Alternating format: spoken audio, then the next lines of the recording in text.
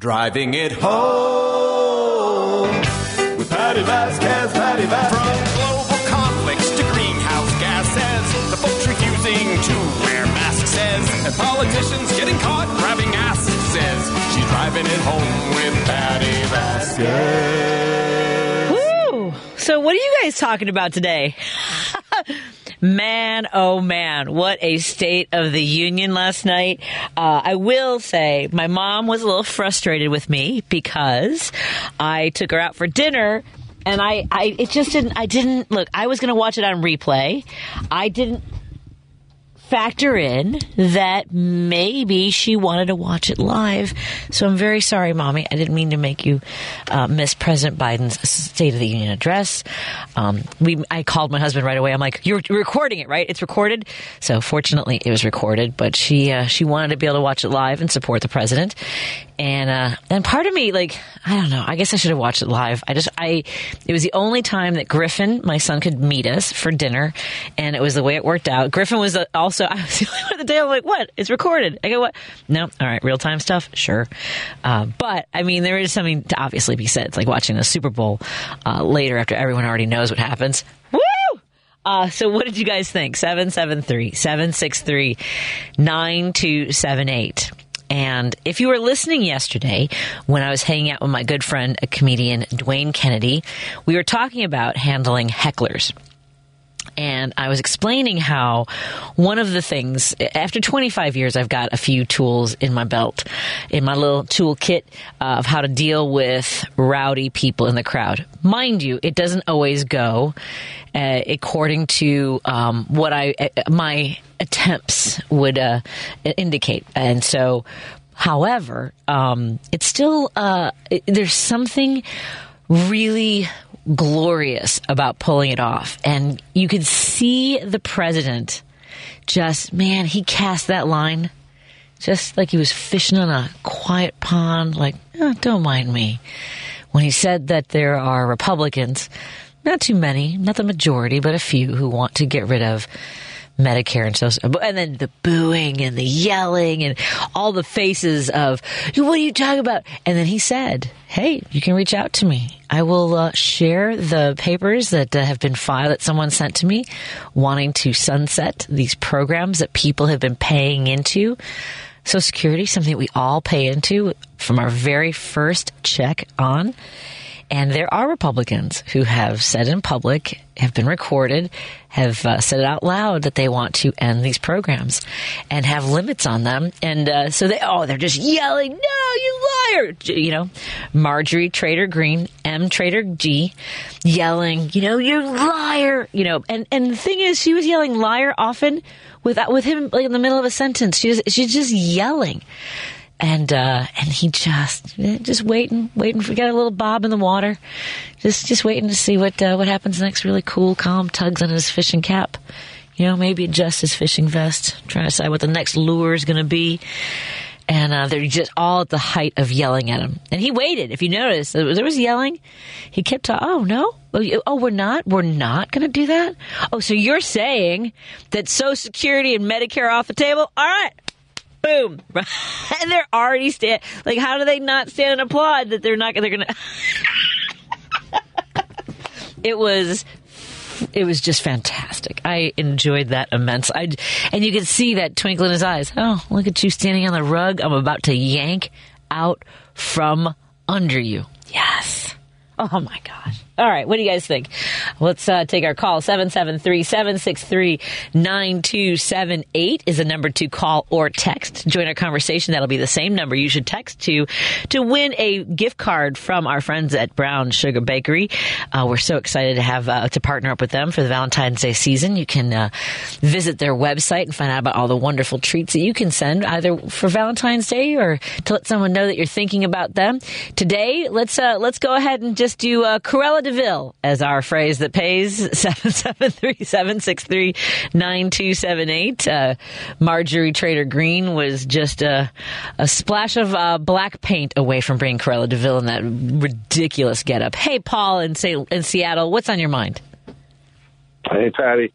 Yeah, that was a very sweet moment. It was almost unbelievable that that they didn't think that doing like that and saying no, boo, that they couldn't see the left hook coming. No.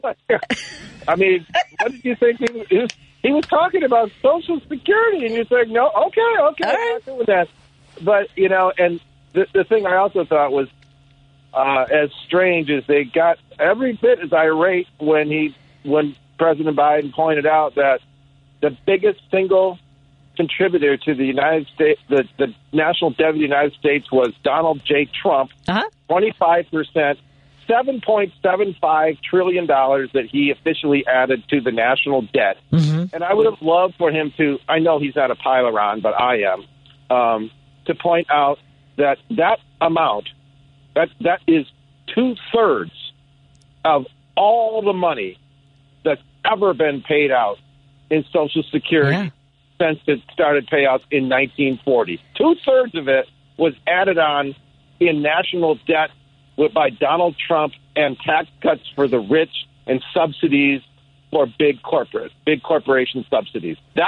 So since 1940, 82 years ago, $12 trillion has been paid out to over 500 million Americans in Social Security. But Donald Trump, in just 4 years, used 2/3 of that much money to give tax cuts to a few rich people and a few corporations. That's the one that I really love. But President Biden went over every aspect of what the problems with the economy are. He said, we have jobs. And by the way, the inflation, we have demand. Inflation is just a shift. It's too many dollars chasing too few goods. And he pointed out the too many dollars is coming from the fact that we have lower unemployment than any other time really in history, but since 1968. Yep.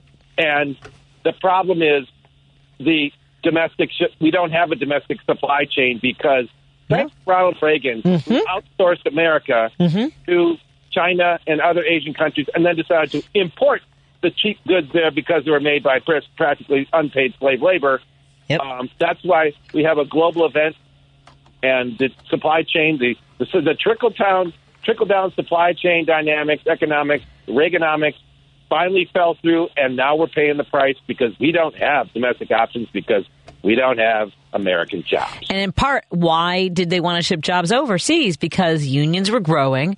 You had the textile industry, a lot of manufacturing corporations didn't want to have to pay for not just a living wage, a wage, that's commensurate with what the corporations are raking in. Right? Wanting to make sure that the workplace was safe, wanting to make sure that there was job security and bargaining rights. And they're like, you know what, let's you know what, we can get it done for cheap. We have to think about how people are treated and how much they make somewhere else. And then here we go. Everyone's, yeah.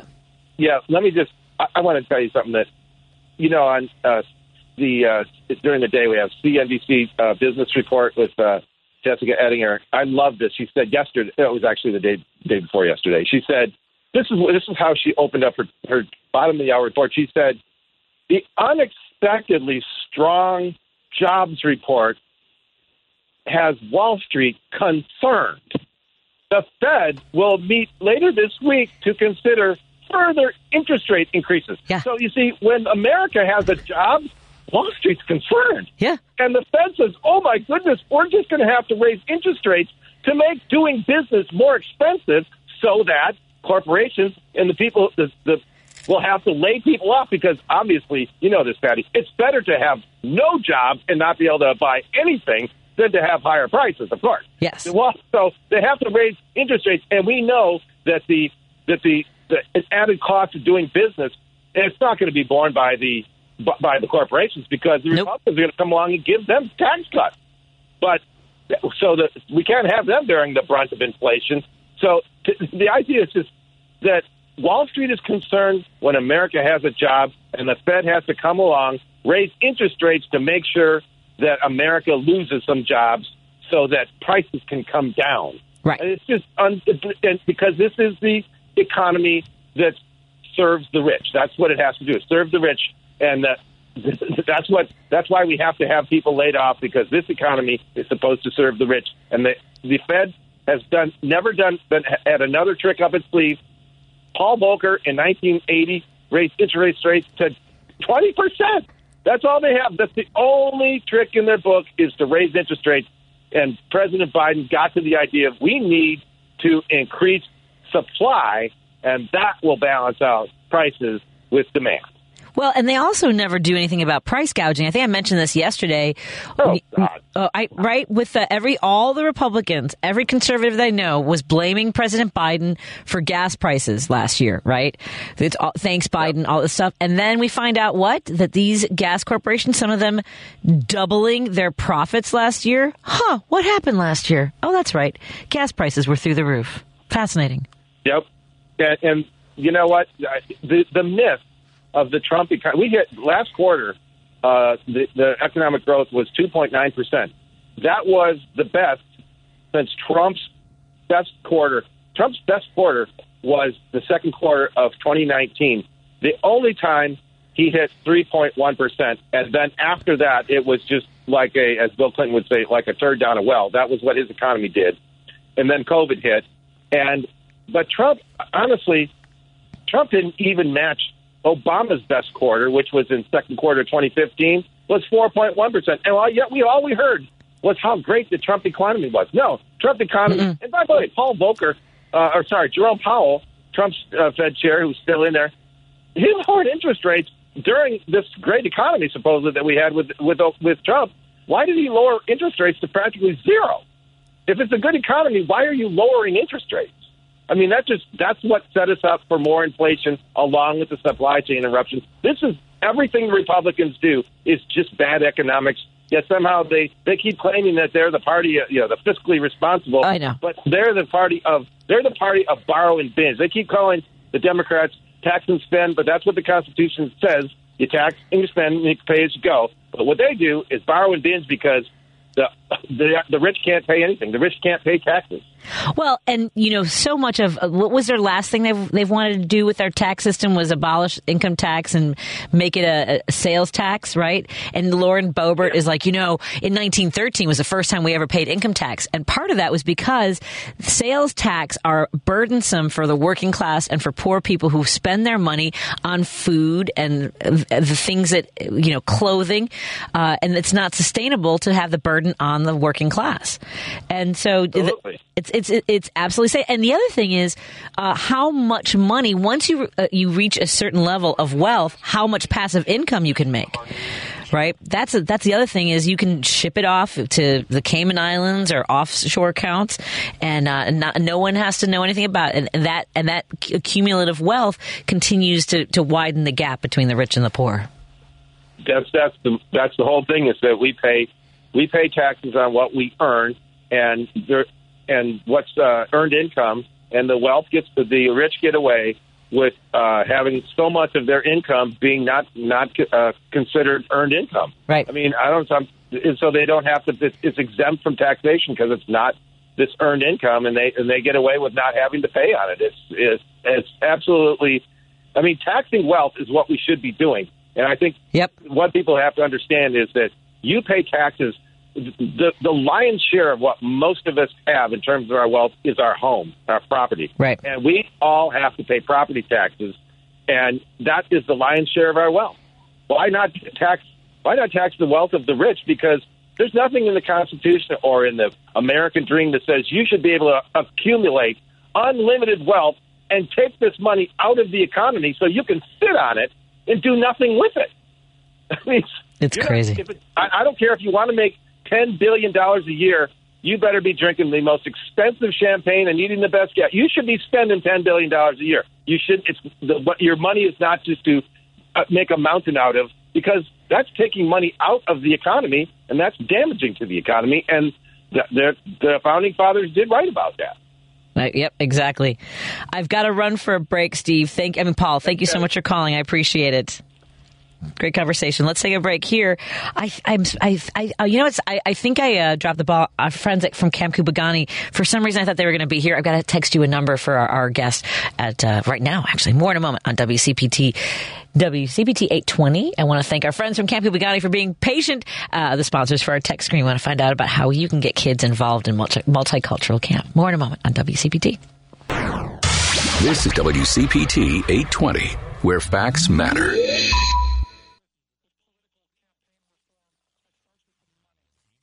Hi, this is Kirk Bankstead from the Minocqua Brewing Company, and I sell progressive beer like AOC IPA and Bernie Brew, a lovingly irascible democratic socialist lager. A percentage of the proceeds of every beer I sell goes to helping keep Wisconsin blue and driving the Trump cult out of our state. Enjoy a great craft beer and help your dysfunctional neighbor to the north get its democracy back. Now available at Arminetti Wine and Spirits in Woodstock, Illinois, and Famous Liquors in Lombard, as well as in Chicago at A&S Wine and Spirits, Back of the Yards, and Grand and Western Liquors, Ukrainian Village. Please drink responsibly. Can't call into the show? Now you can text Patty at the same number you used to call us. 773-763-9278. Thanks to our texting sponsor, Camp Kupugani. Register today at multiculturalcamp.com. 773-763-9278. You're listening to Driving It Home with Patty Vasquez on WCPT 820.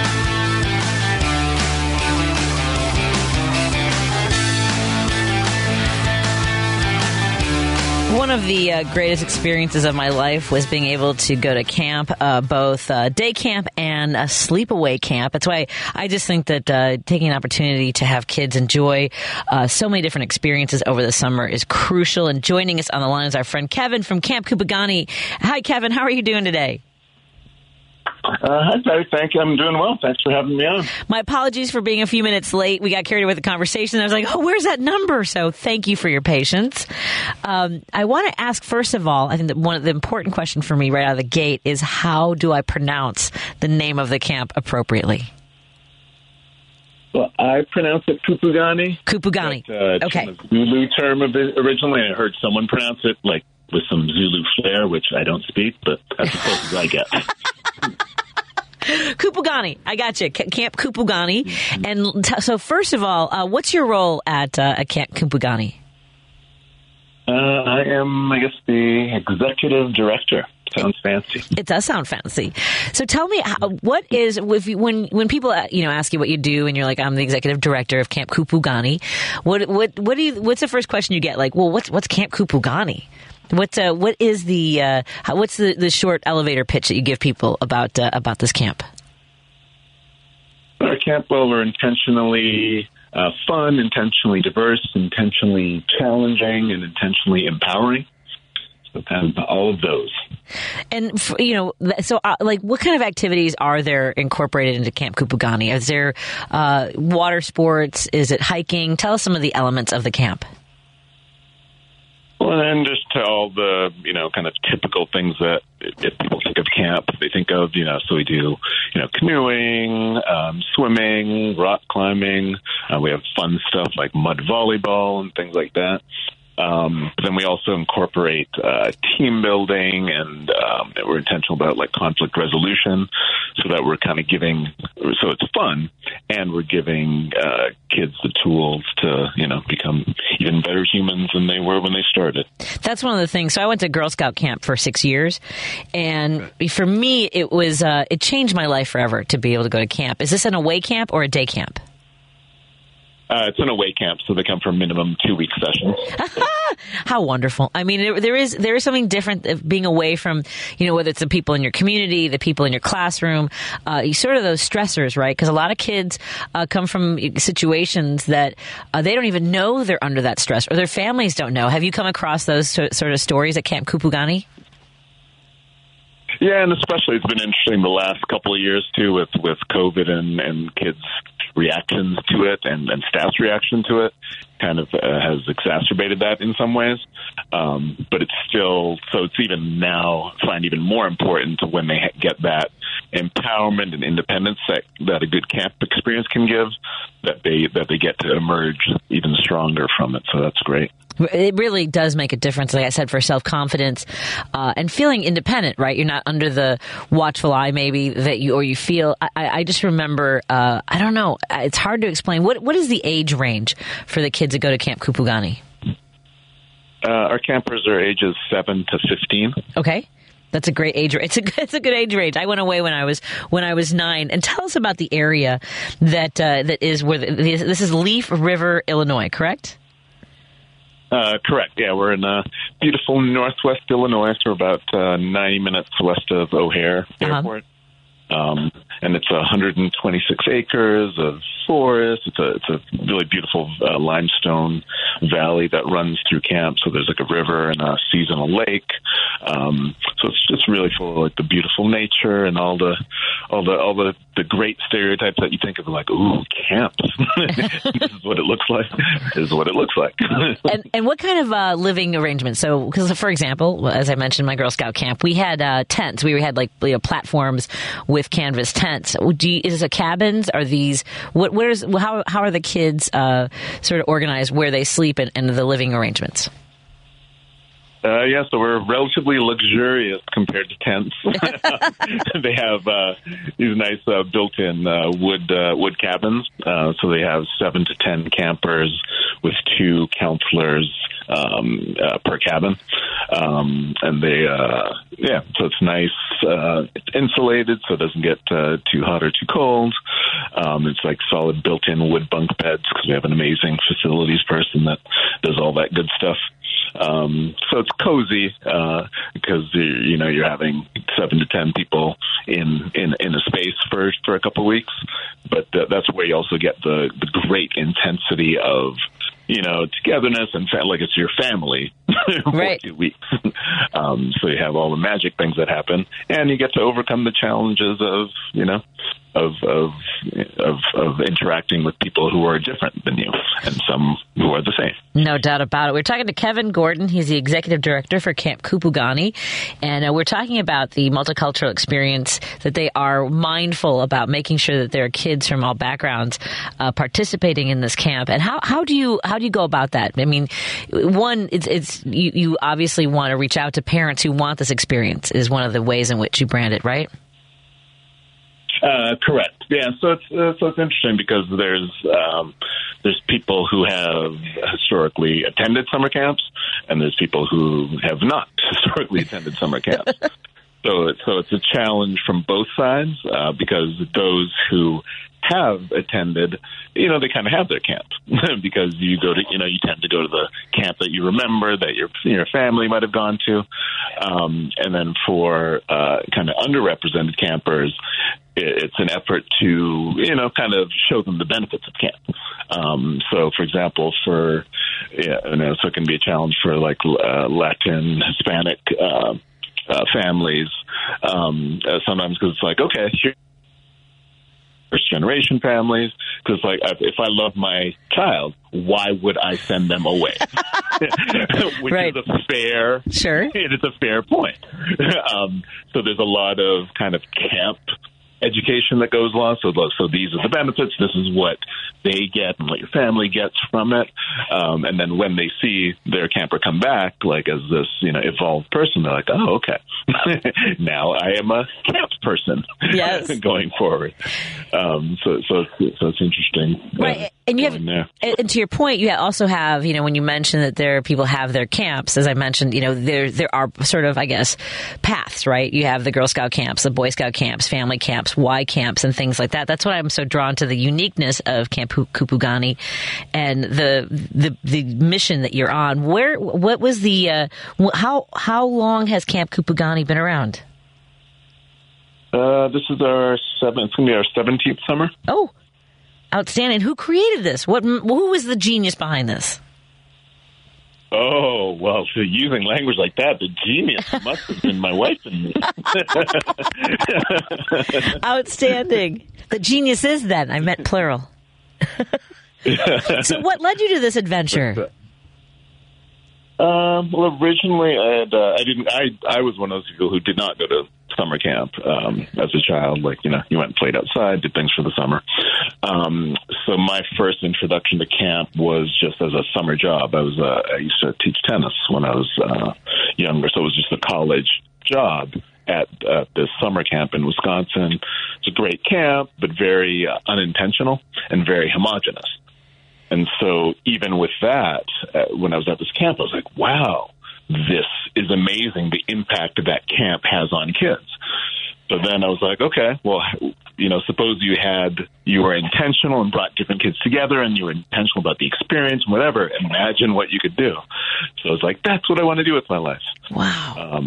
Then unfortunately had, towards $100,000 of school debt at the time. Sure. That'll get in the way. Like, how do you get from, point negative all the things to be able to afford a camp?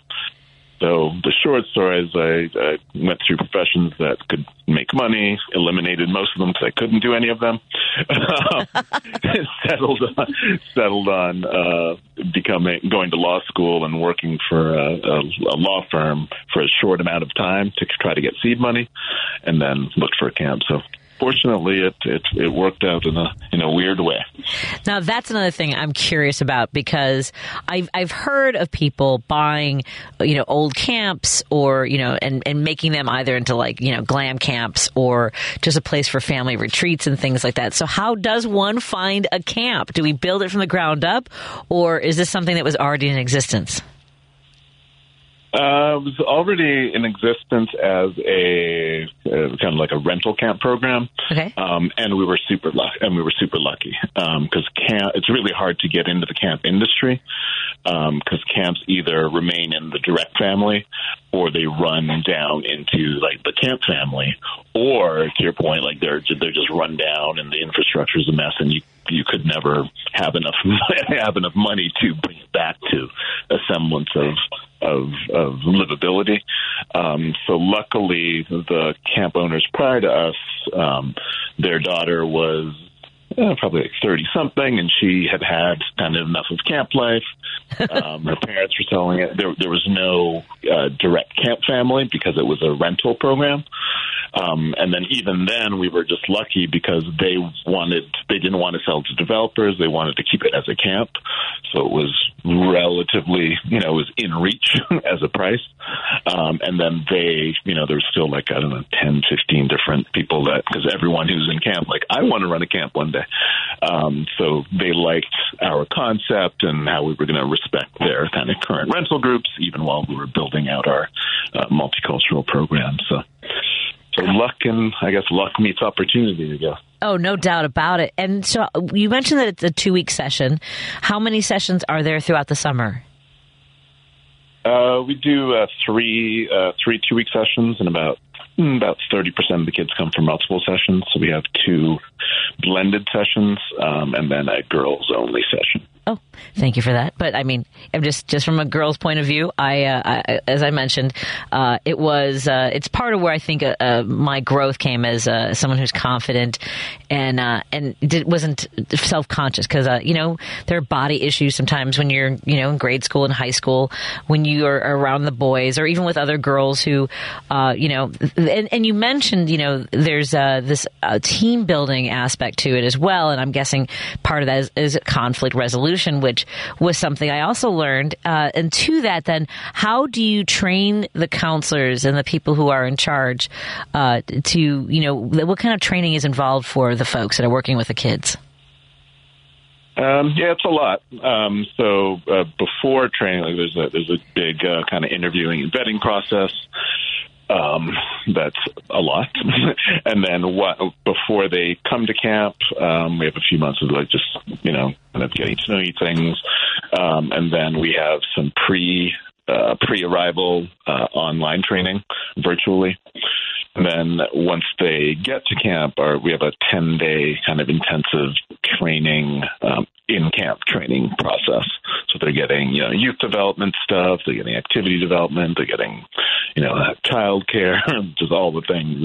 And 10 days is not enough because if you think anyone who has ever, been a parent or been around youth in any way, and you're not getting all the answers or any of the answers in 10 days, but provides a good basis for kind of getting comfortable and knowing what you're doing once the kiddos arrive.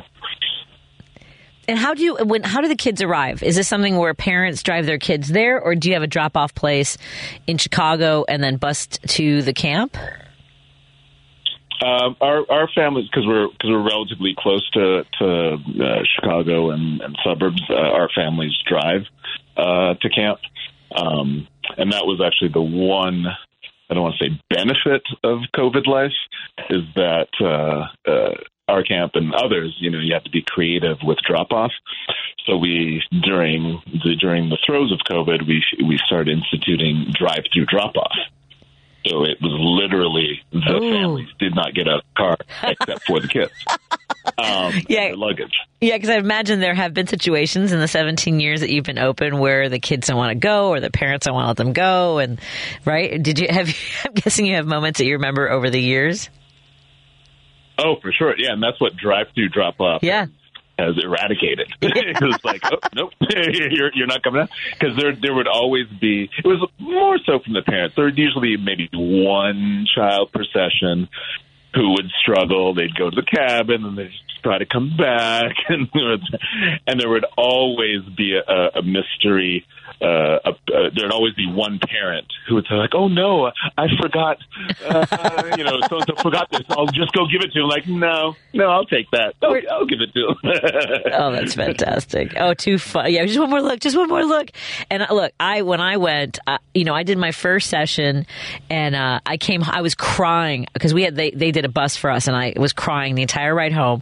I got home and I begged my mom to send me back.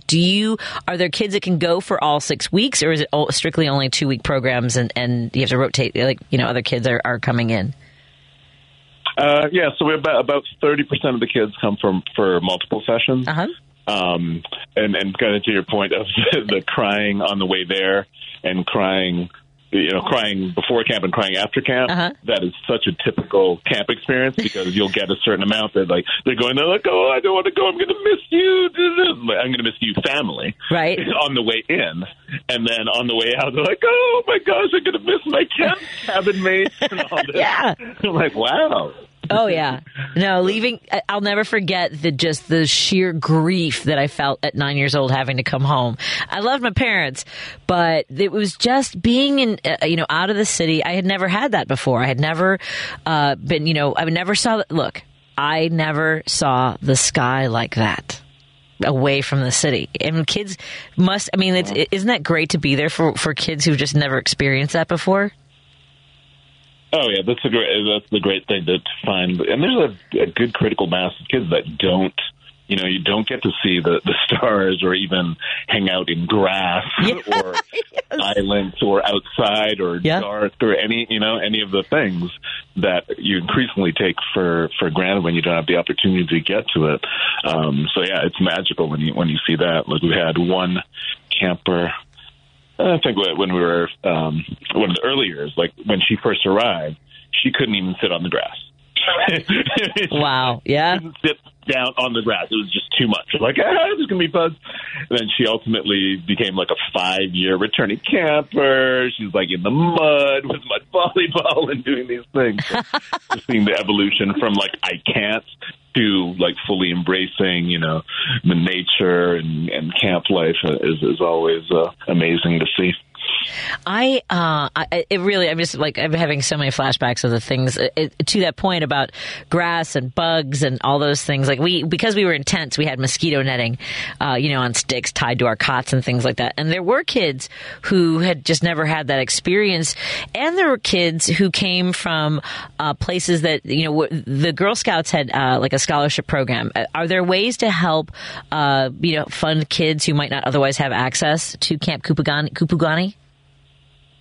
Yeah, we do. We have it's a separate 501c3 public charity, the Kupugani Scholarship Fund, that facilitates camp for kids that can't afford the full tuition. So they pay from 20 to 80% of tuition for campers who can't afford it. So it's great to have that available. And the other kind of weirdly beneficial thing about COVID life is that the campership fund has kind of continued to grow. So there's plenty of opportunity for support. And part of the challenge is sometimes is making aware to like middle class families or whoever. It's like you take advantage of the fund because without a campership, it's a couple $1,000s for a couple weeks camp without camperships or paying full tuition, and it's there to be able to support those families who, whether it's a partial campership or full or, towards a fuller campership. That's what the fund is meant to support. That's wonderful. Again, we're talking to Kevin Gordon. He's the executive director of Camp Kupugani. Am I saying it right now? Say it again for me. Yeah, sounds as good as the Zulu guy. Camp Kupugani. What did you say, though? How do you say it? Oh, yeah, like that. Kupugani. I feel like you're just like, you're like, no, it's fine. You don't keep trying. Camp Kupugani. Again, folks, you guys know that there are tech sponsors, and we want you to check it out, whether it's for you, a child in your family, or maybe someone in your world. And I also want to know, coming back to the counselors and the folks that work at the camp, are you hiring right now? Because I would imagine it's a great opportunity for kids in high school and college and beyond. Oh, for sure. Yeah, we're always looking for amazing humans to be great staff. We non-alumni staff need to be 18, okay. 18 or over as of camp time, and then our alumni campers can be 17 and they can be junior staff. But especially 18-year-olds, especially those with lifeguard certification, because that has also been a weirdly another weird impact of pandemic life. Yes, that globally there's less lifeguards yes. over the last couple of years because schools were closed and whatnot. So yes, I highly encourage amazing humans with lifeguard certification, or if they can get it before camp. I just met with some folks in the Chicago Park District because I was a lifeguard at the beaches here, and I was just trying to figure out how I could help because there is a shortage here as well, of course, as you mentioned. And I was telling her, I'm like, look, I'm 50, but I know a lot of my former lifeguard friends. We're all like, what do you need? Well, we could get trained again. But so, folks, if this is a great way to have a new experience. If you have the skills, I mean, is there an age? I mean, I don't know if you want people coming out of retirement to be lifeguards, but you might get there. Well, for sure. Well, first of all, 50 is just like a baby. I know. I'm 54 and a half, and I'm still, every 2 years getting my lifeguard recertification. Okay. All right. I love it. So treading water, and doing the 300-yard swim is, gets a little challenging, but yeah. But yeah, anyone who can spare minimum 2 weeks, like we get a lot of students, but like also teachers, but people who can be available for the summer. But we can also have like minimum 2 week staffing as well. So you're saying though, like let's say I work this out with my husband for next year, and I have my lifeguard certification. Would a lifeguard have other responsibilities throughout the day, or are they only for the water recreation aspect of it? Mm-hmm. Yeah, so the cool thing about our staffing, because we're generalists as opposed to specialists, so everyone gets to do a little bit of everything. Okay. So like some places, if you're lifeguard or rock climbing, that's what you do all day, every day. So this you get to do, you have your kind of day job with your cabin kids, and so you'll counsel them, and then you'll be assigned to a table in the dining hall, and then you go to the pool, and then, so you get a nice kind of broad-based experience. So when you put in for your vacation time for next summer, definitely bear that in mind. Well, I'm wondering if you would like when you're I'm trying to figure this out because I really want to check out your camp and be able to like come and do like a Facebook Live video and stuff. Is there a way? And maybe I should have asked this off the air, and maybe I should still wait. But because I can broadcast from anywhere, it would be fun to come and interview you on site when you start setting up for the season. By then, I guess enrollment's already done. But it would still be fun to keep talking about it. Oh, that'd be interesting. Yeah. That'd be cool. Or doing staff training or something. Yeah, maybe interview if you have any counselors or someone I could interview too about, thinking about next year and planning ahead. But right now, registration is open for Camp Kupugani. Folks can go to multiculturalcamp.com. Is there also, I'm guessing there's a place there to look for hiring and for registering and all the information folks need? Yep, there's more information than one can possibly ask for on our website. But all the things. All the things. Well, I would love to take a trip out to the camp. It's been a pleasure talking to you again, Kevin Gordon, the executive director, along with his wife, the masterminds and geniuses behind Camp Kupugani, a multicultural camp, a children's summer of empowerment, challenge, and fun. It just sounds amazing. I'm so thrilled that you have created a space where kids can really build their confidence, enjoy the outdoors, and work with each other. This is just congratulations on all of this. Oh, I appreciate it. Yeah, thank you. Thank you very much for having me. Absolutely. And again, I'll touch base with you, and we'll figure out a time when I can come. It's not just because I want a canoe or something. You guys do canoeing?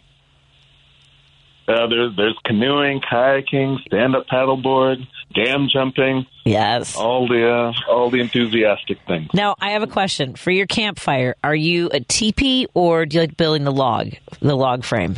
Oh, great question. I'm going to say both. Yeah. I'm doing the teepee within the log cabin. Thank you. Nice. I've never seen a campfire that I haven't had to take control over. It's a problem that I have. I'm just saying. May I ask you a challenging question? Oh, no. Yes, go ahead. Go ahead. For s'mores, are you you light it on fire or do you rotate it until it falls off? See, I've been both. Yes, right? It's the patient roaster, right, who can get that beautiful, that luscious brown caramelized color. Oh, that is a thing of glory. But I've been known to roast the crap out of it till it's got a black, crusty shell, and it's going to fall right off the stick and just scar the inside of my mouth. Yeah, I've been that person too. I'm an iron pie girl. I'm a banana boat girl. I like all those things. Oh, that's great versatility. I really can't wait to check out your camp, and a pleasure to collaborate with you here. And thank you so much for your support of the work that we do at WCPT. I really can't thank you enough. And I hope that some of our listeners, if they have questions, will go to multiculturalcamp.com and look forward to meeting you in person, my friend. Great, fantastic. Take care. Have a great rest of your day. You as well. Man, I want to go camping now. Thanks a lot, Kevin. Take care. My best to everybody. We'll talk to you soon. Thanks. Bye-bye. Thank you. Let's take a break here. I know I went long, but I wanted to make sure I could talk about camp all day. All right. More after this on WCPT 820. Again, go to multiculturalcamp.com and find out more about Camp Kupugani. Joan Esposito, live, local, and progressive on WCPT Willow Springs is powered by ComEd. See how ComEd is preparing for a clean energy future at ComEd.com/clean energy. Light at the end of the tunnel. Light at the end of this tunnel. That light at the end of the tunnel. Your guiding light. That light is going to get brighter and brighter. Through another day. I think it's a great day. The Joan Esposito Show. Live, local, and progressive. Weekday afternoons at 2 on WCPT 820. You're listening to WCPT 820 because facts matter. I went with one long interview, so I've got this weird sort of limbo here. Let's go to Jim real quick, and I'll take another break and get to Dave in just a moment. Jim, what's on your mind, my friend? Hi, Patty. How was the birthday party? Good last night? Oh, we went to Frontera Grill, and it was wonderful. The food was fantastic. We had oysters and ceviche. My mom had some taquitos. I had mahi. It was fantastic. What did Griffin? Griffin had. I think that Griffin is quietly becoming a vegetarian. He had. He had a pumpkin mole on yuca, and I think it was a vegetarian dish, but it looked fantastic. So, yes, we had a lovely time. It sounds good. But hold on, Jim. In the middle of the meal, Griffin said, he was getting the tweets about the State of the Union. My mom, the State of the Union. She was so mad. I'm not mad, Mommy, but she was upset that I had taken her away from the president. So what were your thoughts, Jim? Anyway, I thought it was spectacular. But what I wanted to call about was, now, it's a sin in my religion, the Fred scandal. But this morning, Trump apparently has pictures of DeSantis, if you believe this or not, when he was a teacher down in Georgia, and he's at these underage parties with these young girls. So he's trying to affect it. This groomer business is really, with this groomer business, my God. Grooming, the only grooming I ever did was when I took my dog to get a haircut. Yeah. That was the only groomer I ever heard about. But anyway, he's already attacking him. So he must feel he's a threat. Of course he is. I mean, you look at the odds. because actually DeSantis has a better chance of beating Biden than the bookies have got him as closer to beating Biden. The bookies have Trump with no possibility of beating Biden. But, again, I mean, it's 2 years, so God only knows. But I'm sure that he attacked the guy in Texas. They said that his wife was homely and his father was in on the Kennedy assassination. And little Ruby with little hands and the other guy. You know what I mean?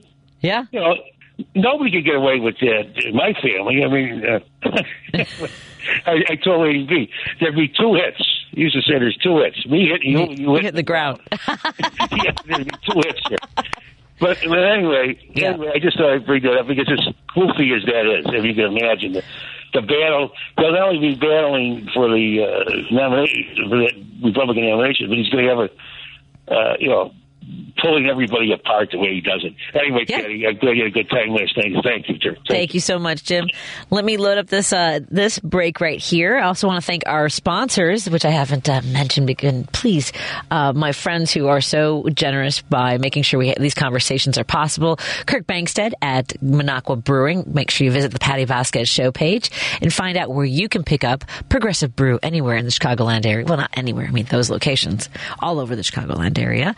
And our friend Senator Dan Katowski from Kids Above All and the incredible team he has there helping children reach their potential. Support their mission by visiting kidsaboveall.org and find out how you can help. Donate some supplies, some financial resources, maybe volunteer. They can always use your help. And of course, we want to thank Warren Price from European and U.S. Car Service over by there at 4080 North Broadway. Keep his phone number in your car in case you are in a pickle or in a jam. Are you in a jam or in a pickle? Can you be in both? How about pickle jam? See, I feel like I'm messing up these phrases. Anyway, 773-248-1200 in case you get, let's say you get an fender bender or your car is not drivable. Warren will help you out. 773-248-1200 or go to EuropeanUS.com. Let's take a break here, come back and take some calls. It'll probably be I really messed this hour up. Chicago's Progressive Talk, WCPT 820, where facts matter. You're listening to Driving It Home with Patty Vasquez on WCPT 820. Yes, let's get back to the phone calls. Dave in Hoffman Estates. Hey, Dave, how you doing today? Hey, Patty. I think Trump's the one that had the tiny hands, little Marco, with the water bottle.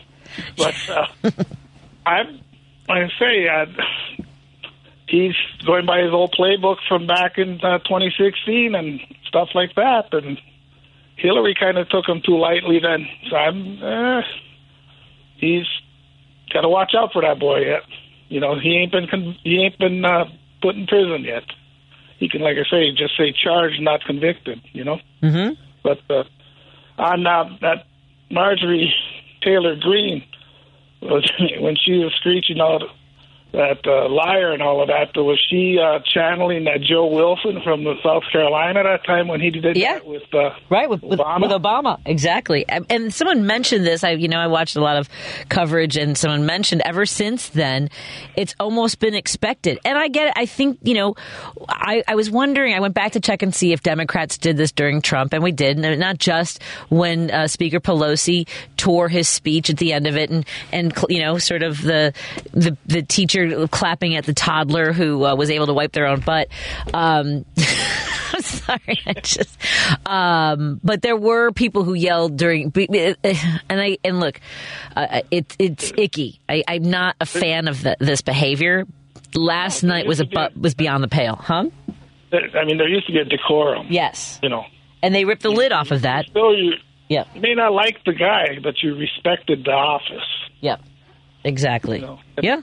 And then earlier heard today, like on Miller Show or something, that they had a thing where that NTG was whining about that being a congressperson is so hard and all of this. I know. Yep. And, well, you remember, again, channeling, you remember George W. Bush when he whined that thing, hard work, that time, that being the president, he's hard work. Yeah. Well, I've mentioned this before. I've spoken to a legislator who boo-hooed as well and said that since he took on his role as a state legislator, he had lost about $200,000, $250,000 in legal business. And I was sitting there. I was like, am I supposed to feel sorry for you? Because I'm really finding it hard to do that. I don't think they're drafted into that position. Right? You volunteer for it. Yeah. Well, and it's just you're right. But it's crazy. But I did enjoy where Biden had played them like a fiddle. Yes. Yeah. And masterful. Kind of reminded me kind of like a spider drew a fly in the web. Yeah. I agree. And, just very casually. You know what you got to do now, Patty? The next time you get these trolls or whatever calling about it, or maybe the real industrious, you can make a T-shirt out of the stuff or something and just say that suck it up, snowflake. The Republicans just got Biden. Yeah, they got they got Brandon. They got Brandon. Yep. I checked the receipts, and I believe the Democrats owned the Republicans last night. Yeah, yep. I mean, you see him; he was having a good time at the end, laughing and taking his time and that, and so you get the others. Wife was telling me that she seen one of them where he had that picture of that Marjorie Taylor Greene and with her mouth wide open, and then they just kind of, add a caption to it or something. And, because like you said, others have said she looked like Cruella de Vil and that. And in the caption, they had put, whoever it was brilliant, they wrote, Santos, bring me the puppies. Yeah, exactly. Thanks for calling. I appreciate it, Dave. All right. Have a good one. You all. Thanks, you too. Let's take a break here. And, we also haven't talked about Mitt Romney. It was too much fun. More after this on WCPT 820, the Land Signal. Because facts matter. You are listening to WCPT 820. Listening to Driving It Home with Patty Vasquez on WCPT 820.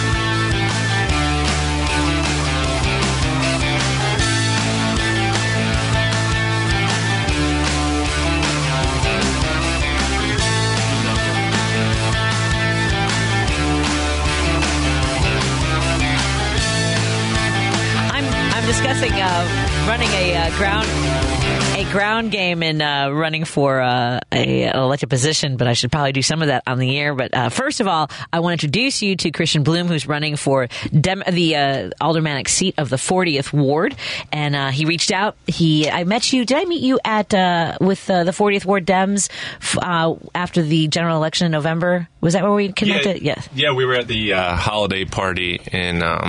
At Maggie O'Keefe's. Yeah, yes. Whiskey Girl Tavern. Oh, that was so much fun. Yes. Yeah. There you go. I will. So I was asking a few questions off the air. Christian is in your first campaign, I'm guessing. This is, yeah. Yes. First time I ran. It is. Is it all you'd hoped it would be? It's a grind. I'm looking forward to it being over with. Okay. Honestly, yeah. Okay, first of all, let's start here because I have a listener on the whole. We were talking about before we start talking about your campaign, sure. I want to make sure listeners who want to talk about the State of the Union. Did you watch the State of the Union last night? I did not. We had a forum last night, and I did my kids home, and we had a babysitter. We got home, and I just didn't have the energy for it. Yeah, I've watched some of the replay and some of the coverage on it, and it's fascinating to see some of the President Biden was absolutely masterful. Anyone who wants to talk about his age and his ability to get things done just need to watch that speech. Myrna, what did you think, my friend? Hey, Myrna. Hi. Hey. I wanted to comment about the rebuttal on the State of the Union address last night. Yes, of course. Ms. Huckabee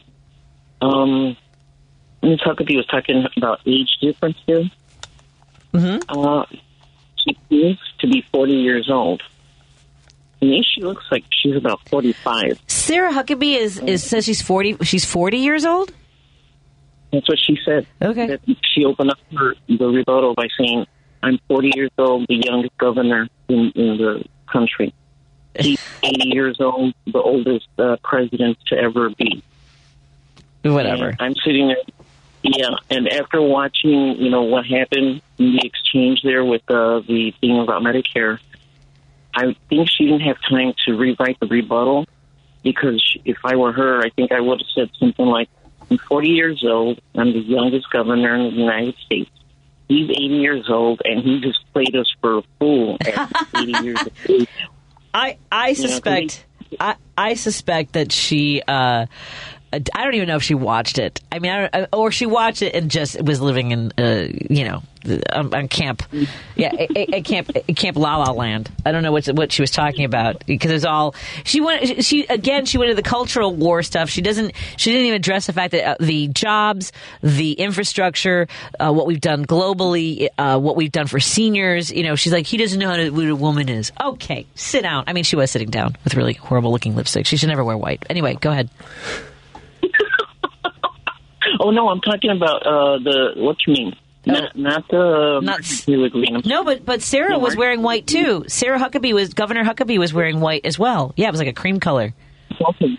Apparently, that was their color of the night.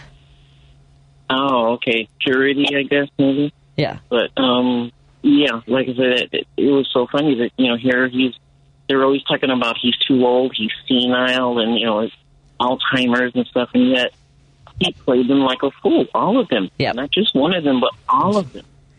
So that, to me, was just the funniest part of the whole thing, was his reaction to their reaction when he got them to say, to agree to it. Yeah. I was like, yeah, there you go. There's the old fart. It was elegant the way he owned them. Did you? So our guest Christian Bloom just pulled up the picture of Sarah. So she is wearing a cream-colored wrap top, I believe. I'm not the best with colors. I would say white, but white. That's how. Yeah. Yeah. I didn't actually watch it last night. It was so shame on me for not watching. But there's a lot going on in this campaign, so I was really busy. Yeah. And I better use of my time sleeping. I'm not going to watch Sarah Huckabee's. I mean, I've seen clips of it, but I'm not gonna watch it. It's I got it. But here, Myrna and Christian, I don't know if either of you caught this part of it. There was an exchange between Mitt Romney and George Santos, and Mitt Romney. You haven't heard about this? Oh, please, Christian, pull that story up on your phone, because it's. Oh, Lady B, you haven't heard about this? Oh, come on, you guys. And it was so funny because one of the Republicans was complaining that Mitt Romney was going to distract from things. And here, clearly he didn't, because none of you know that Mitt Romney told George Santos, you don't belong here. And I was like, that's amazing. But here's the thing. I'm sorry, Mitt, it's too late. Your party is nonsense. And all of that madness has led to the creation of a guy like George Santos. Exactly. Yep. Yeah, and like you said, when that interaction, look at George's face. It's like he wasn't expecting that from him. And I was like, at first I didn't catch, and then I watched it again on YouTube, and I was like, that's why he had that look on his face. Yeah, he was just. Yeah, he said if he had any shame at all, he wouldn't be there, and he called him a sick puppy. It's fantastic. I really enjoy this. This is great. I mean, here's the thing. It doesn't matter, right? Marjorie Trader Greene and Lauren Boebert went at it a few weeks ago, and they're nonsense. I mean, Trader Greene is so ready to sit there with the gavel, isn't she? She is so going to vote him out of his seat. It's going to be. The crap show continues. Is all I'm saying. It's entertaining. It is entertaining. If it wasn't so freaking important, yeah, it would. I mean, I have to laugh at it because it's so crazy. You've heard about Lauren's restaurant out in Colorado, it closed, right? Oh, I don't know. I didn't hear that, but my brother-in-law, who's not a big fan, was telling me about it. She's got a restaurant called Shooters or something. Of course she does. Well, Myrna, thank you so much for calling. I appreciate it. All right, thank you. Bye-bye. Thank you. Bye-bye. Christian Bloom joins us. He's running for the 40th Ward aldermanic seat. The 40th Ward has like the area of like Andersonville. What is it? A little bit of Uptown. What do you got? Yeah. If you know where Rose Hill Cemetery is around Foster and Western, that's kind of near the center point, and then it extends all the way up to Lunt Avenue, and then all the way down to Montrose and Ravenswood Manor. So we got Lincoln Square, Ravenswood Manor, West Andersonville, West West Ridge. You might call it South Rogers Park, but right near the border there on Edgewater. So big area. Okay, first of all, where'd you grow up, Christian? I grew up in that area. So I grew up right by Winnemac Park. One of five. My dad was a cab driver. My mom worked at Jewel. Come on. Yeah. Your dad was a cab driver? He was a cab driver. My dad was a cabbie for 50 years. Oh, okay. Well, who do you drive for? Well, he drove for Flash, Yellow, Checker.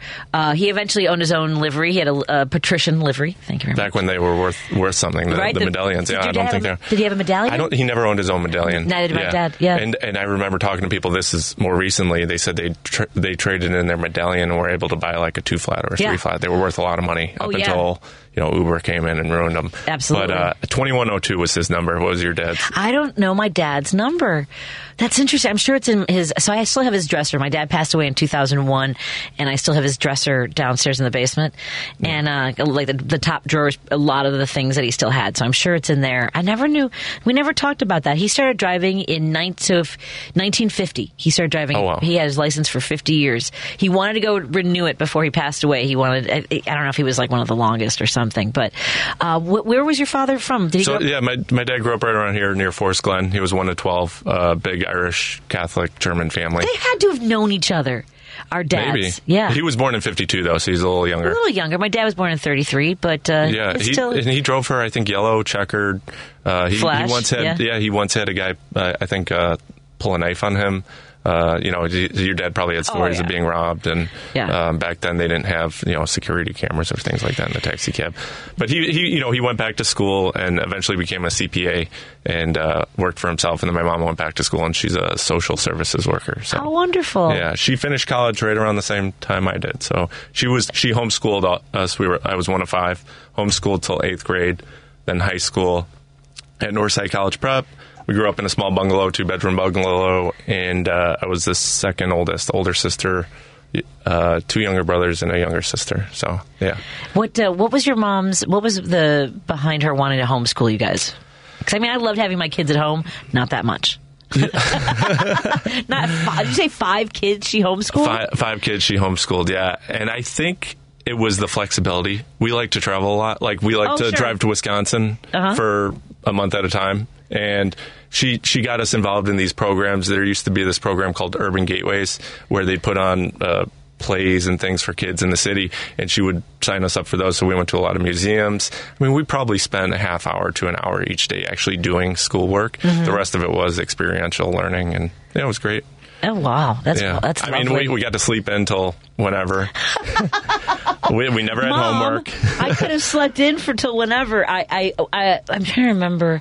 I can't imagine. No, I was just talking about how I went away to camp. I loved going away to camp. I spent every 6 summers away from... I grew up in a very different situation, but... in Chicago? Yeah, I grew up right here. I grew up in Norwood Park. I live in Jefferson Park. Okay. I went to Lane Tech. Oh, okay. So, yeah, what a wild story. I would have went to Lane Tech. I tested in. Mm-hmm. I took the test. And where'd you end up going, you said? Northside opened the same year. So 99 Northside opened, and then I chose... Pat O'Connor, actually, the former alderman, was instrumental in getting that opened, and I took a chance on it, and now it's like a ridiculously hard school to get into. And, it's a great-looking school, though. And yeah. Did you, by any chance, were you on the swim team? I was. I was going to say, it's one of the most beautiful pools. Oh, you've been there? In the city. My son went to Peyton, but he looked at... oh, okay. Yeah, he put Lane at number 5, which, come on. He had, I think he had Jones ahead of it, and Whitney Young, I think St. Ignatius.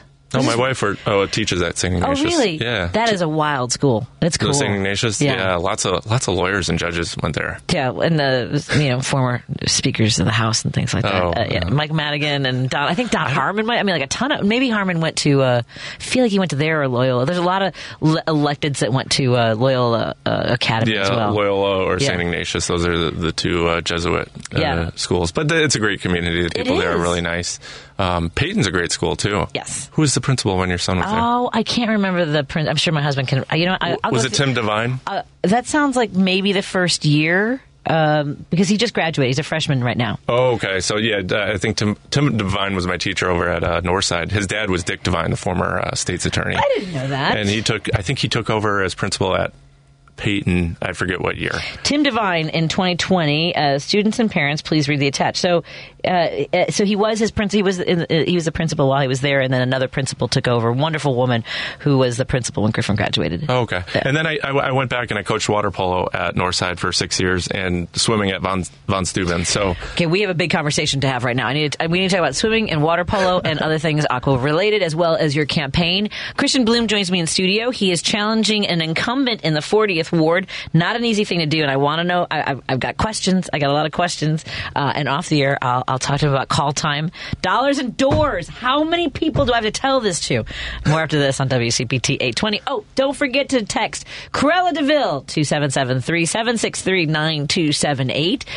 If Marjorie Trader Green's going to wear something ridiculous, I'm going to give something away on that. So we've got a $50 gift card from our friends at Brown Sugar Bakery. So text Cruella DeVille for your chance to win a gift card, and everyone can order something tasty and sweet for your loved ones. They're ready to ship anywhere in the country, so visit their website. More after this on WCPT 820 Heartland Signal. WCPT 820, Chicago's progressive talk, where facts matter. Gaz is taking your calls now at 773-763-9278. Driving it home with Patty Vasquez now on WCPT 820. Making Christian Bloom go, what? Wait, what is going on? I feel like I was just in the office at Maggie O'Keefe's office.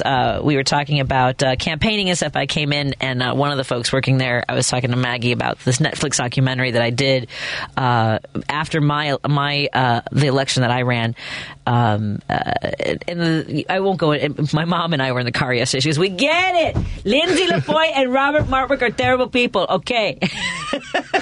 So anyway, yes, I was in the Netflix documentary, and I came forward because I was forced to share my legal name, Bonin, on the ballot.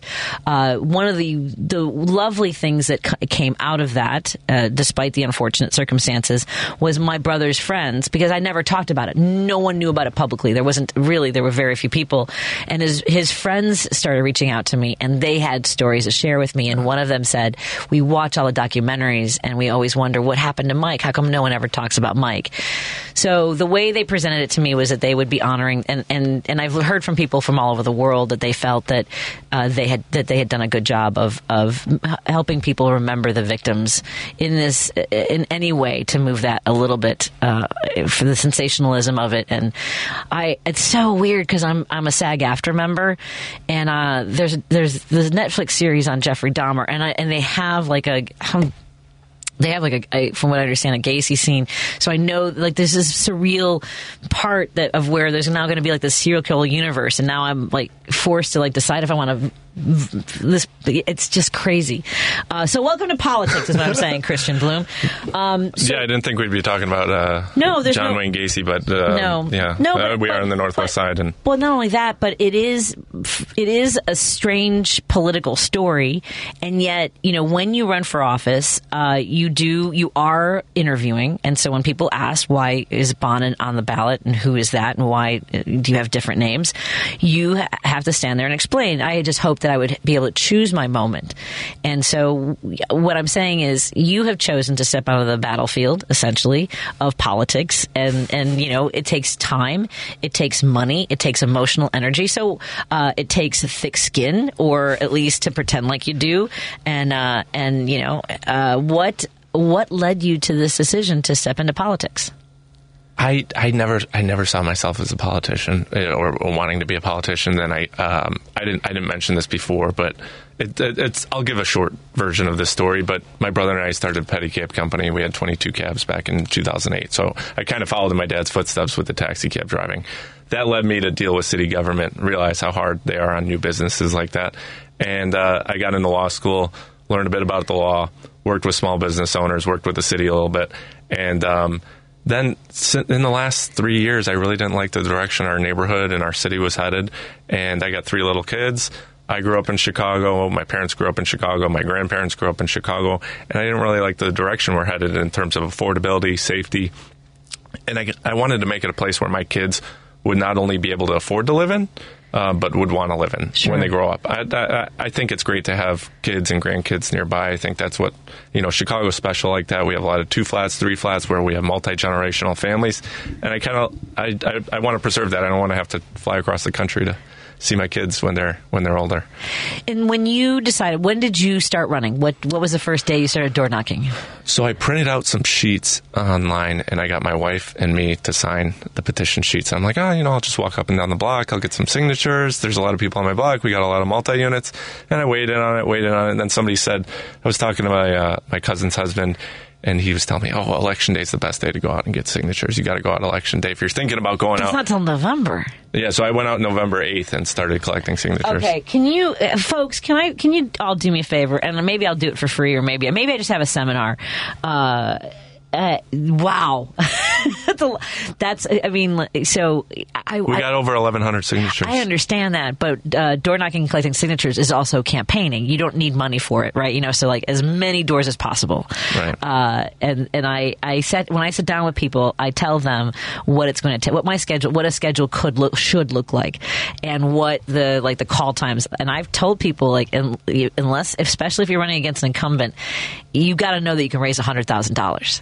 I've been told that before. Yeah. Good. I'm glad that somebody told you that. Because, and I know that sounds horrible and unfortunate, and it shouldn't be that way, right? But there's so many different elements to it. And part of, unfortunately, what you're talking about and the direction of the city, part of that is that there are special interests who say, hey, this competition or this building or this zoning and all these different elements that come into it, and they want to have a piece. And unfortunately, the people that's why the friends and family list is so important. Did you write every single person you ever wrote, knew their name and put a dollar number? You have to put the value of your friends. I did not feel good about doing that, and I told myself I'm stupid enough and stubborn enough to think that, or naive enough to think that I could do it a different way. And I thought, it's a very localized election. It's the alderman election. There's not going to be commercials. There's not going to be, big money spending. You just get to know the neighbors. You show them how you can provide the services to them, because that's what the job is. And you work with everybody, and they'll listen to you and get to know your name, hopefully, and support you. And that's kind of the approach I've been taking. It may be too lackadaisical, and it doesn't follow the format. I get that. I'm so stressed for you.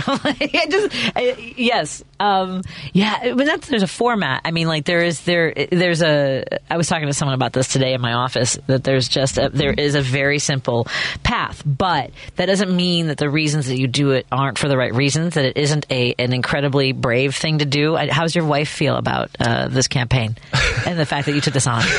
Well, I have 3 little kids. I have a 5-year-old, 4-year-old, and one that's going to be 1 on the 13th. But you didn't really want to run. You just wanted to. You didn't want to be in the house with the kids anymore. No, I'm still the primary. So my wife's a teacher. We get insurance through her, and I'm the primary transport to and from school for my my 4 and 5-year-old. So that cuts into my day a lot, and I have the flexibility.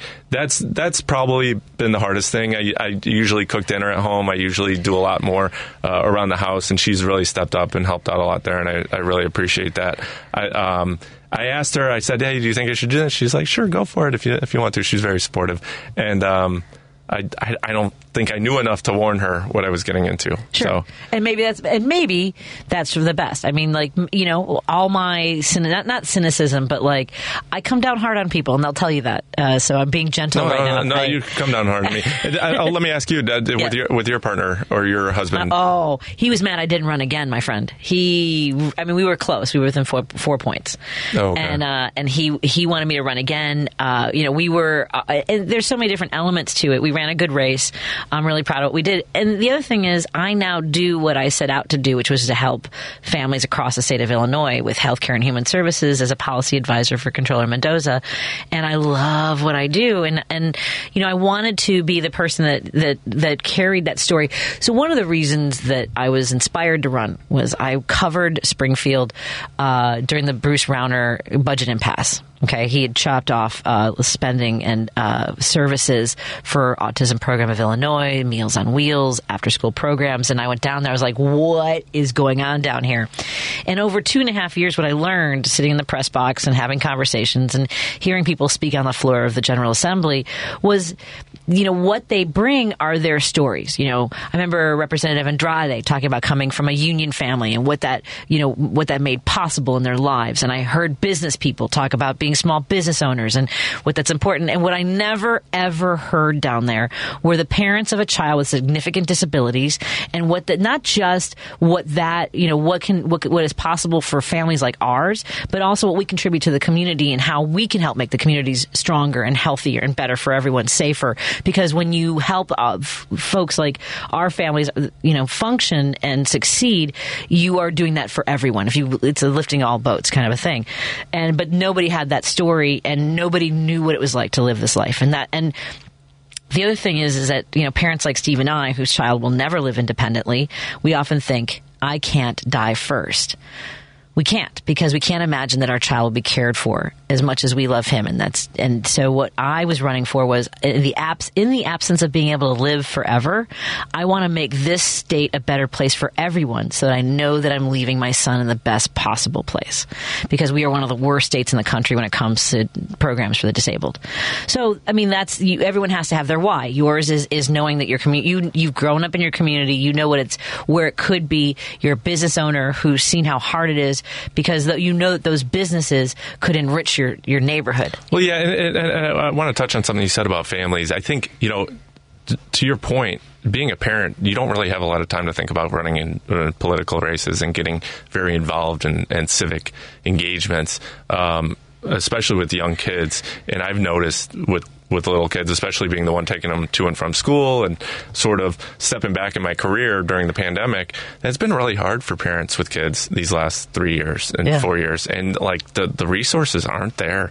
The after school programs are not reliable, not accessible for everybody. It's kind of like you luck out if you get it, or you got enough money to pay for it. And that's not the way it should be. I'm a firm believer that investing in kids at a young age pays way better dividends than spending $50,000, $60,000 on college. Why aren't we spending more on kids when they're 2, 3? I think we know that they learn the most in the first 3 years of their life, and yet we're leaving them at home, or families to fend for themselves. So a big part of my thing is families, but I don't want it to distract from serving everybody in the ward. That's like I said. You're right. You're in it for the right reasons. One of our listeners texts in was your guest's dad's named Vince. It was, yeah. Hey, I knew Vince driving a cab 40 years ago. So, hey, by the way, 773, did you know Larry? Larry started driving in 1950 and put his keys down in 2000. So there's Larry and Vince probably crossed paths at some point. It's more than likely. They were fascinating stories when I was a kid, and he also worked at Park West as a bartender and got to 10 bar with the Rolling Stones when they came in there. So I remember hearing that story when we were growing up, and everybody was fascinated by it. Oh, you're so cool. And my dad, I got an autograph from Goose Gossage, and I had a couple autographs. He was a relief pitcher for the Cubs. Oh, okay. And one of the great relief pitchers of all time. Yeah. Are you a Cubs fan? Oh, okay. Well, I would imagine that you are. How would you grow definitely. Up in that was one of the lightning round questions yesterday. And my opponent, but actually both my opponents, I think, said they were both Cubs and Sox fans. Oh, that's so tepid. Let's take a break here. We're hanging out with Christian Bloom. He's running for the aldermanic seat of the 40th ward. I'm in the 40th. I'm in the 45th. He's in the 40th. His race is not quite as let's say dynamic as my neighborhood, but I'm sure there were fireworks nonetheless. Let's talk more when we come back. Matt, I'll take a call right when we come back. Someone hung up. I think it was probably Steve from the Gold Coast. My apologies. I was going to get to it. I was just talking to my guest. Joan Esposito, live, local, and progressive on WCPT Willow Springs is powered by ComEd. See how ComEd is preparing for a clean energy future at ComEd.com/cleanenergy. You're listening to WCPT 820.com. This is WCPT 820, where facts matter. Patty Vasquez is taking your calls now at 773-763-9278. Driving it home with Patty Vasquez now on WCPT 820. We are in the studio with the one of the candidates for the 40th Ward aldermanic seat. We have Christian Bloom joining us, who's gotten into the race. How quickly did you? Is it everything you'd think it would be based on newspaper stories about Chicago politics or TV and movies about what it's like to be in politics, in particular Chicago? I didn't give it that much thought. And growing up in the city and reading about all the politics and the city politics and how everything's, our history, and I enjoy reading local history. I didn't give it that much thought. I generally think that maybe when Barack Obama came around, things started to change and people started to say, hey, we don't need to get so much money in politics, or we don't need to follow the entrenched power and keep building on that, and only the people that are connected can get in. I was naively open-minded about it. So, well, it's how do I put this? There are ways to. It's a lot. It's a lot to take on. It's a lot to take on an incumbent. They come with the power of the incumbency, which is money and manpower and institutional support. Whether it's unions, that from and endorsements. I remember it's like body blow after body blow. If you're like, you didn't even talk to me. You didn't even right. We didn't even have a sit down to talk about why I'm. They don't care, Christian. They will go with the incumbent. They don't care. They rubber stamp all those endorsements. For example, my grandfather, his brother were firefighters, local two guys, right? And they were involved in the strike. They told me the Brotherhood of the Barrel. Yeah, and I've read about it, right? Moon, the leader back then, and. So I applied for that, and I think I don't even know if they went with my opponent for their endorsement. Yeah, I think I'm connected to a firefighter. I actually applied to be a firefighter back in 2006. Those lists are tough. Yeah, I got a bad number, but I didn't get that endorsement. I don't know if they endorsed my opponent, but and then there's some. Let me check. Go ahead. You keep talking. I can check. Go ahead. And then there's some endorsements that I was told to stay away from. Charter schools, stay away from charter schools. FOP, I didn't apply for that endorsement. So some of them I didn't even know how to apply or that they existed, right, in the first place, especially with all the unions and all the, I'm a union family, but I still don't know all the numbers and who's most powerful in that regard. And I didn't get into it until later on, so I wasn't on the radar, and I was being challenged. And when you go through the challenge process, I think people think you're less viable, right, until you get on the ballot. So they're not even going to take a hard look at you. Isn't that wild? Like, it's so many of the different things. I know. So my friend who was a political strategist, he was worked on my campaign for Peanuts because he believed in me so much. Our good friend Tom Carmack, who passed away in October, we had plans to start a kind of. We were thought about working together as consultants, and we've met with a few people like before they decide to run, and I actually have the blueprints for the time frame, right? Let's say you decide, like after this race, let's say whatever happens, right? And if you win, you are still running. If you don't win, I'm saying, because the incumbent is always raising money, then they already have the platform, right? Because they're always running. Incumbents are always running for office. Why do they need so much money? You're so cute. No, it's a serious question. Why can't they run on the record? Because they're because you have to get your story of your record out then, right? You have to keep telling that story, and you use those funds to support other people that can support you, or then those tentacles of support that stretch out, right? Mm-hmm. So let's say no matter what happens on the day after, whatever, if there's a runoff or not, the day after you're done, if you win, you're still running. If you're not successful and you want another bite at the apple, or you think there's another seat, you start running. You use that momentum and what you've learned, and just go, okay, I'm going to keep going. Right? You have to decide: am I going to keep going door to door? I've met all these people. I've built this coalition. I've got volunteers, and just go. Okay, you sit down. You go. What's next? You West Wing it. Is all I'm saying. Did you watch West Wing with Martin Sheen? No, I didn't watch that much TV. So you would have known a lot more about how to run. I used to listen to West Wing on my Bluetooth when I went door knocking. I would just listen to the show in the background. Is it on one of the streaming channels? Yeah, maybe because after this, I need to get into a good show. Yeah, But I don't know if I want that. That would bring up too many memories of the campaign. No. It's a lot about the dynamics of the people who want to get involved in government and politics. Yeah. Let me take a call right here. Since I mentioned West Wing, let's take a call about the State of the Union. Matt, my friend, how are you doing? Hello, everyone. I'm not going to yell tonight. I'm not going to even raise my voice. But what I am going to say is a little poem. Roses are red, violets are blue. Arkansas, what in the hell is the matter with you? Why would you elect Sarah Huckabee Saddlebag Sanders? Oh, my God, I love that. Position of power over anything. Yeah, Why? It doesn't because... Why? Or as Stephanie likes to call her, Aunt Lydia, or whatever. Yes, Aunt Lydia from that's from The Handmaid's Tale. So the Lydias are the women who are no longer of childbearing age, and they're the ones. Many of them are tasked with basically torturing the handmaidens to make them behave, to make them compliant with their duties. I could see Sarah. Yes, see? Torturing people. Yep. I mean, she does it every time she speaks, but that's besides the point. Yeah, and forced childbirth, obviously, right up her alley. Oh, yeah, no, most definitely. Yeah.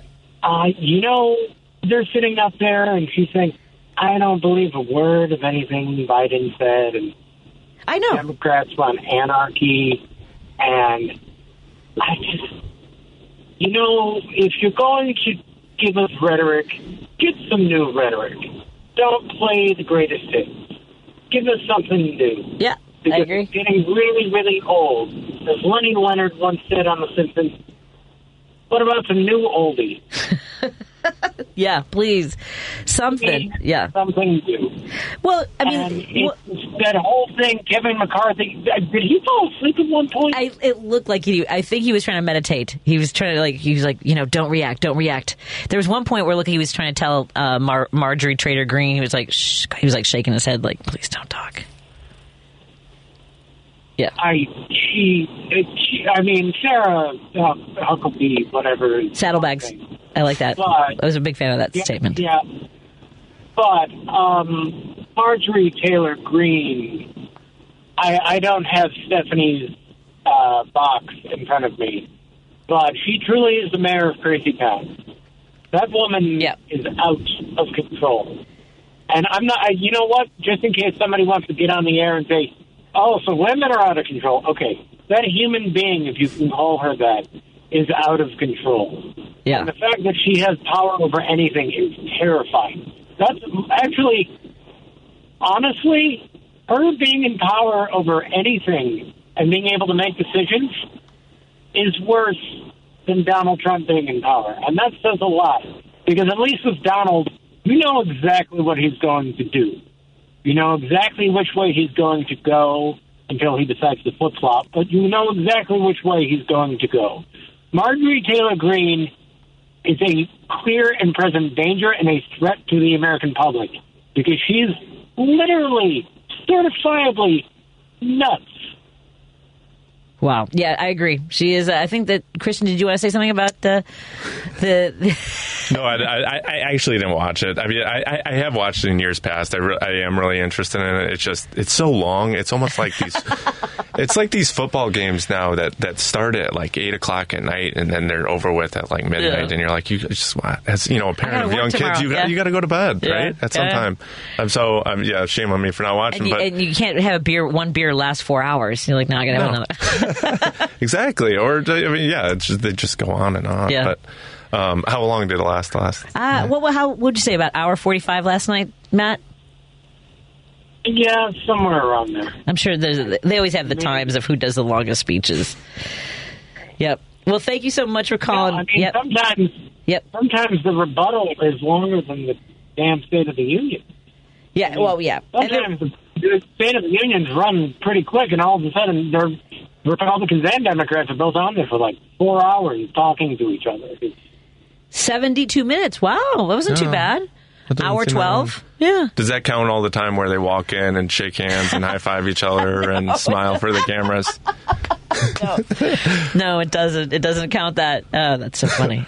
Our great heroes. Yeah, exactly. It's so funny. Thanks for calling. Barack Obama. Anyway, thank you guys. Enjoy your night. And as always, I'll be listening until 7 o'clock, which afterwards, what's the point of listening or living? Goodbye. You're so sweet, Matt. Thank you so much. And of course, Devil's Advocates with Mike Crute. Always great to listen to. We're in studio with Christian Bloom. Let's take a break here, and we'll come back. Oh, wait, before we go to the break, how can people learn more about your campaign? Sure. Thanks for asking, Patty. They can go to my website, Bloom, BLUME40.com, and that's probably the best way to learn about my platform. And follow all my social links and all that. And I want to find out. We'll talk more about your platform and what some of your policy issues are. I know that a part of it is the bike grid, the public transportation, businesses in your community. Those are just some of the things I've seen you tweet about. So let's come back and talk to Christian when we come back on WCPT 820 Heartland Signal. Don't forget to text Cruella DeVille to 773-763-9278 for your chance to win a gift card, a $50 gift card from Brown Sugar Bakery. Mind Over Matters. Dr. Amy Harris Nuwan, as you know, this show is about challenging you to think differently, to make different choices in your life, to take action, to create positive outcomes in your life. So I want to challenge you to look at your life holistically. To where am I satisfied? What areas need attention? And then go to work, take in action what you need to do. Mind Over Matters with Dr. Amy Harris Nuwan. Sundays at 10 a.m. on WCPT 820. You're listening to WCPT 820 because facts matter. From the Minocqua Brewing Company, and I sell Choice Hard Seltzer, an all-natural grapefruit-flavored booze that you can enjoy for only 100 calories a can. A percentage of the proceeds of every can of Choice Hard Seltzer you buy goes to reproductive rights organizations in the Chicagoland area. Enjoy a light, refreshing hard seltzer this summer and support reproductive freedom at the same time. Now available at Dino's Cardinal Liquors in Gurnee, Illinois, and Sugar Beet Food Co-op in Oak Park, as well as in Chicago at Jarvis Square Tavern, Rogers Park, and Garfield's Beverage Express, Wicker Park. Please drink responsibly. You're listening to Driving It Home with Patty Vasquez on WCPT 820.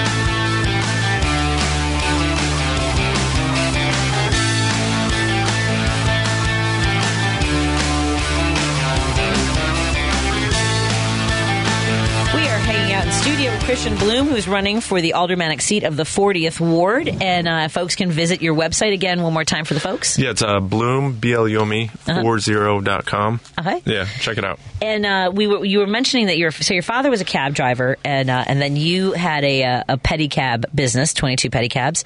And so what was, being a pedicab driver, did you do a lot of it, or were you obviously leasing them out to drivers?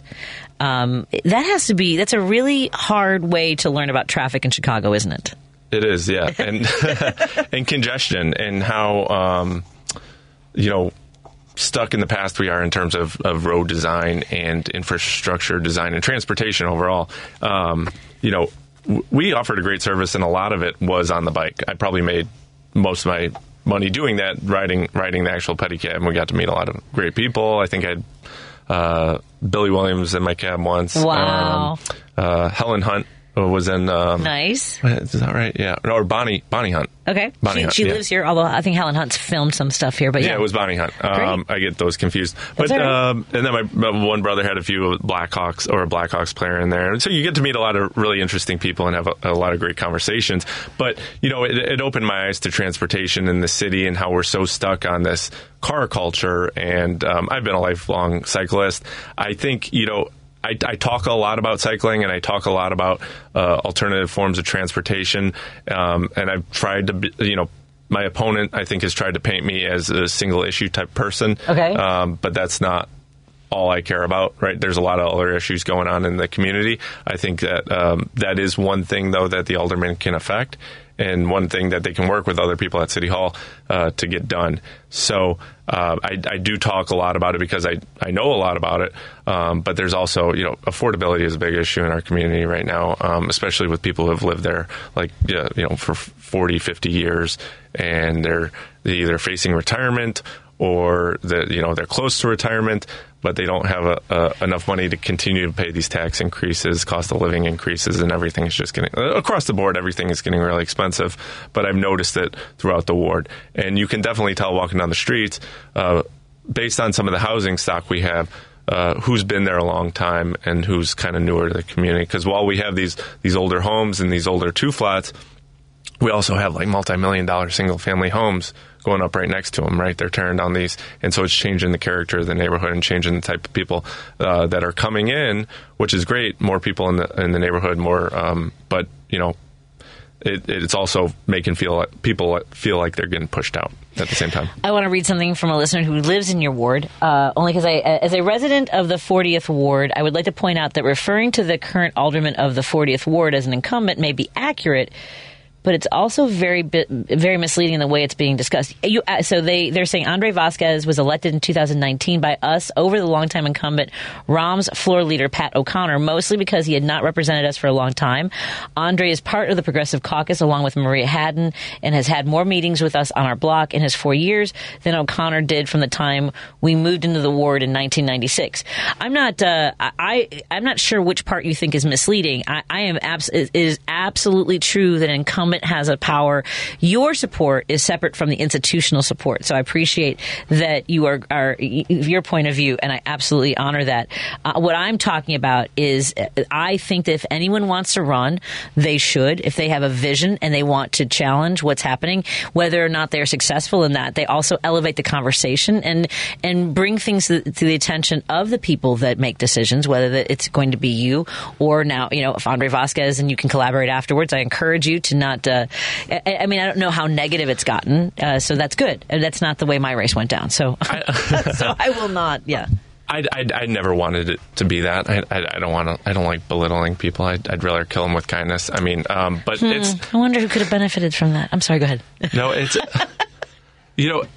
At the end of the day, we're all going to be neighbors, right? Yeah. And we're all going to live there. And I've been there. I'm going to continue to be there. So I'm not going to, burn any bridges there. I think I got that sentiment for the texter that just texted in. I got that sentiment when I was walking around. A lot of people would say, "Oh, he's very responsive. He shows up to all the meetings. He shows up to the block clubs. He shows up to the community things." And he does. He shows up. I'll give him that. And he's got a great online presence in terms of social media, and I'm still behind the learning curve on the social media stuff. So, I took that in mind and going into it, and I should probably stop saying so many positive things about the person I'm running against. But you have a vision. The thing is that you're not. Here's what I try to remind folks: you can say, "I'm not running against." Well, you are running against them. You're running for the neighborhood, and you know where you'd like to go. I think a lot of people think. I gathered this. A lot of people think when you're running against somebody, you're the antithesis of that person, right? And because they want to paint it black or white. They want to say you're all this or you're all this. Yeah. And there can't be any overlap and there can't be any in between. But things happen in between, right? And that's where people meet and that's where people compromise on the in between. And I don't want to do that all or nothing thinking that all. I want to be able to work with everybody. And so I've sort of taken that approach. There's been some some people, when I asked them, when I was out getting signatures, I'd ask them, do you want to, they say, oh, we like the incumbent, or we like Andre, or we're big Andre fans. I'm like, well, maybe you want to see options on the ballot. And some people say, no, I don't want to see options. And I'm like, oh, okay. Then conversation kind of ends there. And some people are like, yeah, I'd like to see options on the ballot. And I think you bring up a good point that there's a lot of people who are upset with things, right? And there's a lot of people, and so for them to feel like they have a voice and they have a candidate that they can get behind and they can push their issues forward and their voice is heard through a representative, or not a representative, but somebody running a campaign, they feel like they have opportunity, and I think that means something to a lot of people. So. And so again, we've got to go. Thank you so much for joining us. Again, sorry. it was a great conversation. The website one more time? Bloom40, BLUME40.com, Bloom40, BLUME. 40.com. If you live in the 40th Ward, be sure to vote. It's number 53 on the ballot. So thanks for having me, Patty. Oh, my pleasure. Please tell, thanks for your response. Please tell Christian, Steve D says hi to Vince. I don't know if your father is still with us, but Steve D is the cab driver.